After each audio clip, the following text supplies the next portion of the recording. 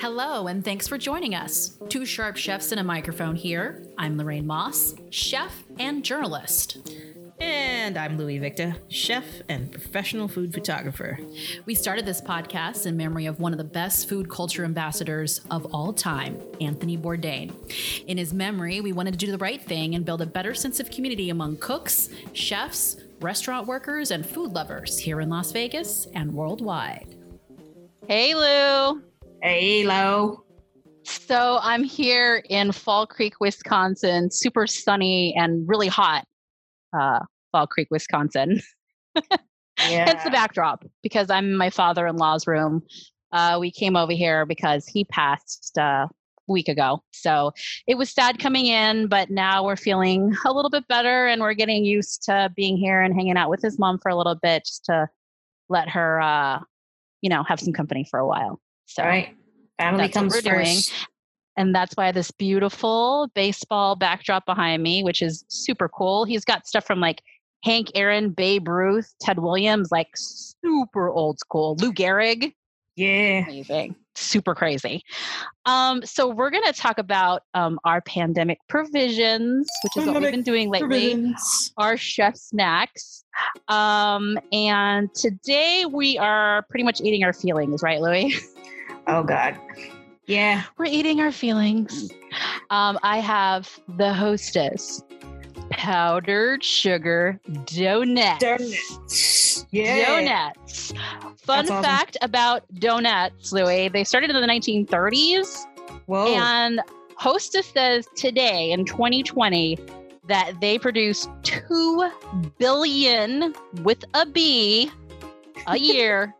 They also say that that's enough to wrap the earth 3 times in powdered donuts. Just with their brand of powdered donuts 3 with times. These tiny little donuts. So that's a lot of damn powdered sugar all over. Remember eating these when you were little? No, actually, I didn't grow up here, so That's right. Right. Yeah, that to me is like a gas station delicacy. So from donuts, we go to donuts. So you're bringing in the nuts. Yeah, of course. Have the lesbian do the nuts, right? Right. Always. So cliche. Yeah. So tell us the difference between nuts and nets. Nuts and nets? I don't know, dude. Maybe. Well, we noticed that mine were cakey and yours were bready, right? Yeah. So Krispy Kreme is actually a yeast recipe. It's fried. Fun fact about Krispy Kreme was they were not readily available to the general public. They were only really sold to convenience stores and grocery stores when the first business model was launched. Okay. So the company owner, Verdun Rudolph, they would do donuts only at a certain time.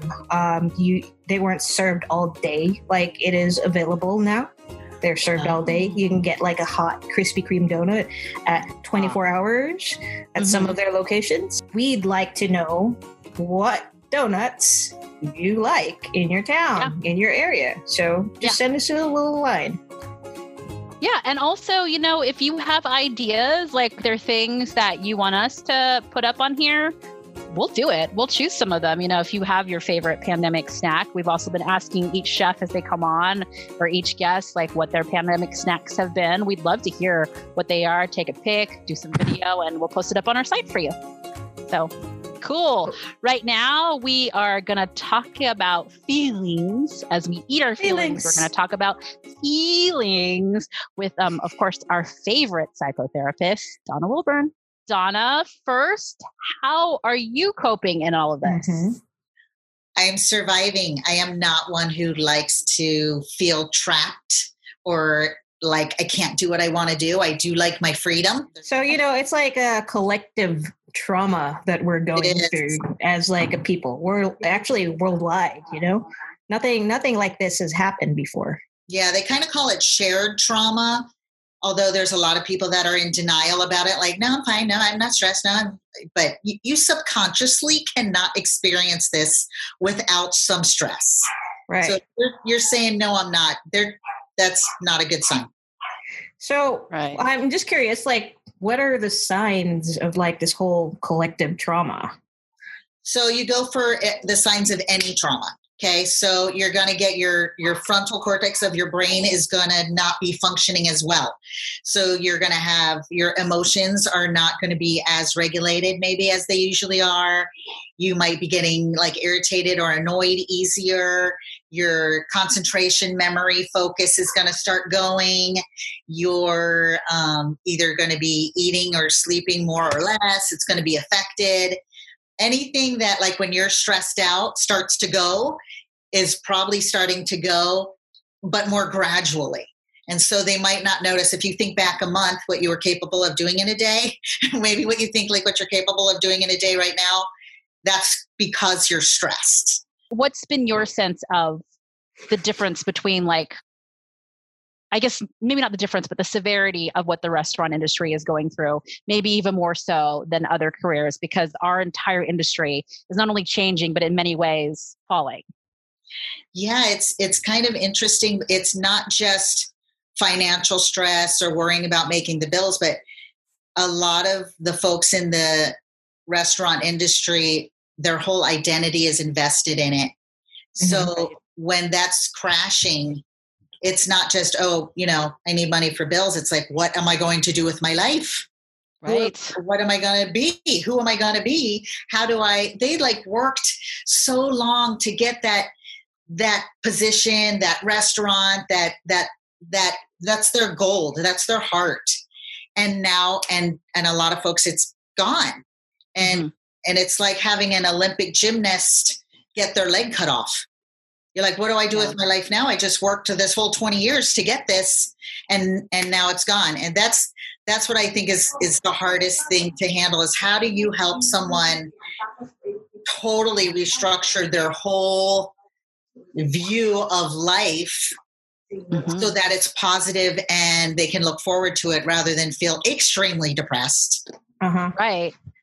So I know that's a really complicated and long question, but how do you? Well, honestly, guys, like, and we've talked about this before, you guys are a creative crowd.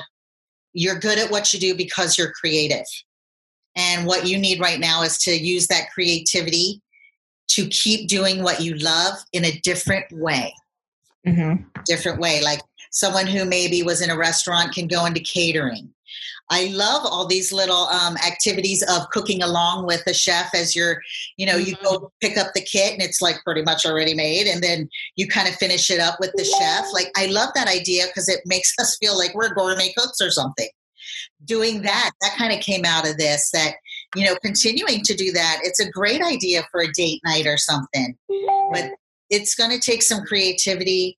So brainstorming maybe with other folks, letting your creativity come up and go like, it's a good thing. Change is good if you make it good. There's been some really interesting growth happening. Like families are finding healthier bonds with each other. Couples are getting along better. I had one that just texted me like, due to this quarantine, I can handle this situation way better now than I could before. Like there's so many good things. Creativity is like flying out of the roof right now. And kids are so bored almost with their phones. Like they're doing other stuff than just being on their phones because they have access 24 hours a day now. You don't need to focus on the negative. Look for the positive. Every situation has bad parts and good parts. But if we can focus on the good, you will be able to cope and survive this a lot better. I think a lot of the time, at least me personally, it's from family members where I'm trying to, you know, have a conversation about something that might be fun or entertaining or cool. And then somehow it just goes down that road every single time, you know, and it's like complaints on either side of the political realm or complaints about not being able to do the things that you want to do. And I get it. It's like people need to vent. But it's like, I feel like my phone calls have been more people venting to me than anything else. Like it's called victimizing. And this is where the only attention you get is when something's going bad. So that person gets trained to kind of feed off the attention of complaining or feeling bad. And so as you're talking, we have to be good role models and give people attention for good versus for bad. Mm-hmm. So when they are complaining or focusing on the negative, you can ease your way out of that conversation. But if they want to focus and talk about something positive, then you give your attention to that. And really, that's all really that you need to do, because they kind of get trained automatically to go, if I want to talk to Lorraine, I talk about positive things. If I want to talk to this person, they'll listen to me talk about negative things and give me attention for that. So you want to give attention to people focusing on positive topics. What else can we do to support each other? You know, like we're giving each other self-care tips. What are some things that we can just kind of put out there in the universe to help each other? I really think we have to reach out. We do have to reach out and connect and talk to somebody, have a FaceTime with somebody, meet them outside at a park or something where there's a lot of people not brave enough to initiate that. So if you can reach out to folks that maybe you haven't heard from in a little bit or that you haven't checked in with, it's going to mean a lot more to them than you think. So we talked a little bit about trying to spread the positivity. And we just recently talked with Chef Justin Kingsley Hall, who is super awesome at doing that. I love his stuff. Yeah, right. His food and his attitude. He said that when he went to sell, instead of selling his restaurant, he decided to sell slowing down. So I love that idea of using this time, because we've slowed down quite a bit, many of us, and have enjoyed it, especially chefs, like not working 60 hours. And Gina Marinelli said it's awesome to be able to come home before midnight and see our fiance. How do you keep this attitude if you are starting to see the silver linings, things like that? How do you not fall back into what is easy to fall back into? So how do you keep this attitude of slowing down? I love what they're saying, but is it something that really we can do? I think it's going to be really challenging, because there's a reason that we were overwhelming ourselves. And it usually has to do with some kind of anxiety or fear or something. We need more of this, or I need to work, or they're going to fire me, or whatever that is. So there was a meme that just went out today. It was a quote, and it was, I'm just paraphrasing, but it was, how are we going to encourage people to stay home and relax when working ourselves to the point of exhaustion is a status symbol? Yes. That is true. Yeah. So maybe not doing that to people where they're working so much and it's almost like you commend them for it. Maybe commend people for taking the time to relax and not making them feel bad for doing that, or feel like they're like lazy bums for staying home on a day. Right. We as a society appreciate when people value themselves over their paycheck. I feel like this pause will actually allow the hospitality industry, especially, to focus on the actual changes that need to be made. Wages. I hope so. Now people actually realize what it takes to be on the line, because that's kind of like being on the front line to serve people, like in masks and stuff like that, and with all this like heightened protocol. I'm sure that the wages will come into play, and sick days. I hope that employers will actually see that, hey, when somebody's sick, don't have them work. Right. It's like a public health issue. We've had this mindset for so long, it feels like at this point, that it's like, I can't imagine it almost any other way. It's like, I'm kind of afraid to touch people or hug people. Or how do you get out of that when it's safe to do so? How do you change your mind from thinking these are bad things? Right. And I was thinking about that, and you're like, there's a lot of people with that weird anxiety about, we've been programmed over the past couple months to stay home, stay safe, stay clean, stay home, stay safe. And so like, we're all like, stay safe, don't touch people. Wash. And they go, okay, now it's okay, go out, bye. You can't flip that switch. So it's going to take a gradual feeling more comfortable and seeing that, I think we're going to need the space. I think people are going to need to be kind of separated for a while, that it's going to take some, they call it desensitization, where slowly we get closer and closer until we're at our whatever our comfort level is. But you can't program people to stay home and covered, or they're going to die, and then say, okay, you're done, go ahead, goodbye. No, we've been programmed, and we're going to have to reprogram. Oh, I get that. How long does it typically take a person to recover from that kind of trauma. Yeah, it or kind to of depends desensitize. on the person. It depends on the person. Like if you already have some anxiety issues, and I call it sticky brain, where once you learn something, you can't unlearn it, then Yeah. it's going to be a little more challenging for you. But there are strategies that a counselor can help you with to help you get your anxiety down a bit faster.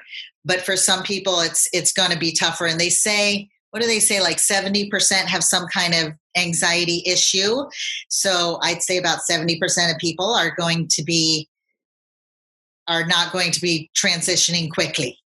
Yeah, because I notice even when I'm watching TV or movies, especially since, a lot of us are watching older TV shows because we got nothing else to do. So, you're binging some random show from, the 90s or whatever. And everybody's touching each other. It's like they're all shaking hands and they're high-fiving and they're swimming together and there's like thousands of people at a concert. And I'm just like, how did we do this? Like, I'm even questioning that I even ever did it, which I think is, I don't know if I'm just going crazy, but my husband thinks the same thing. And so do other people around me that I've talked to. They just get that feeling like I watch TV and I watch the movies and I can't believe we used to do these things. Like it feels like so long ago, even though it wasn't. Way back then. Yeah, way back then when I used to hug Donna or kiss people on the cheek even. That was the norm back then. I mean, is this really the new norm? And is it, acceptable? Right, because they're saying this could go on for years or even at least a year or year and a half to get the vaccine, Donna. So, I mean, how does that work? Right.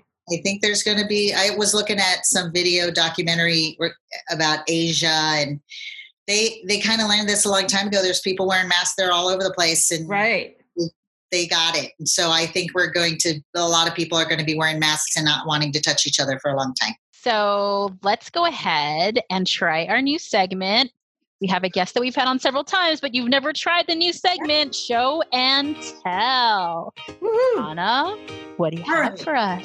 This is what I have. I'm going to put it up really close. Holy crap. Is that what I think it is? So this, back in the day when we had recipe cards, this Whoa. was written in the 70s. It's in my grandma's handwriting, and my grandma's passed. And my grandma's Italian. I have an Italian side and a Turkish side. And so this is my grandparents are Italian American, live in New Jersey. The whole town is now populated by my family because no one moves. So they just keep populating this little town. And so this is grandma's Easter bread.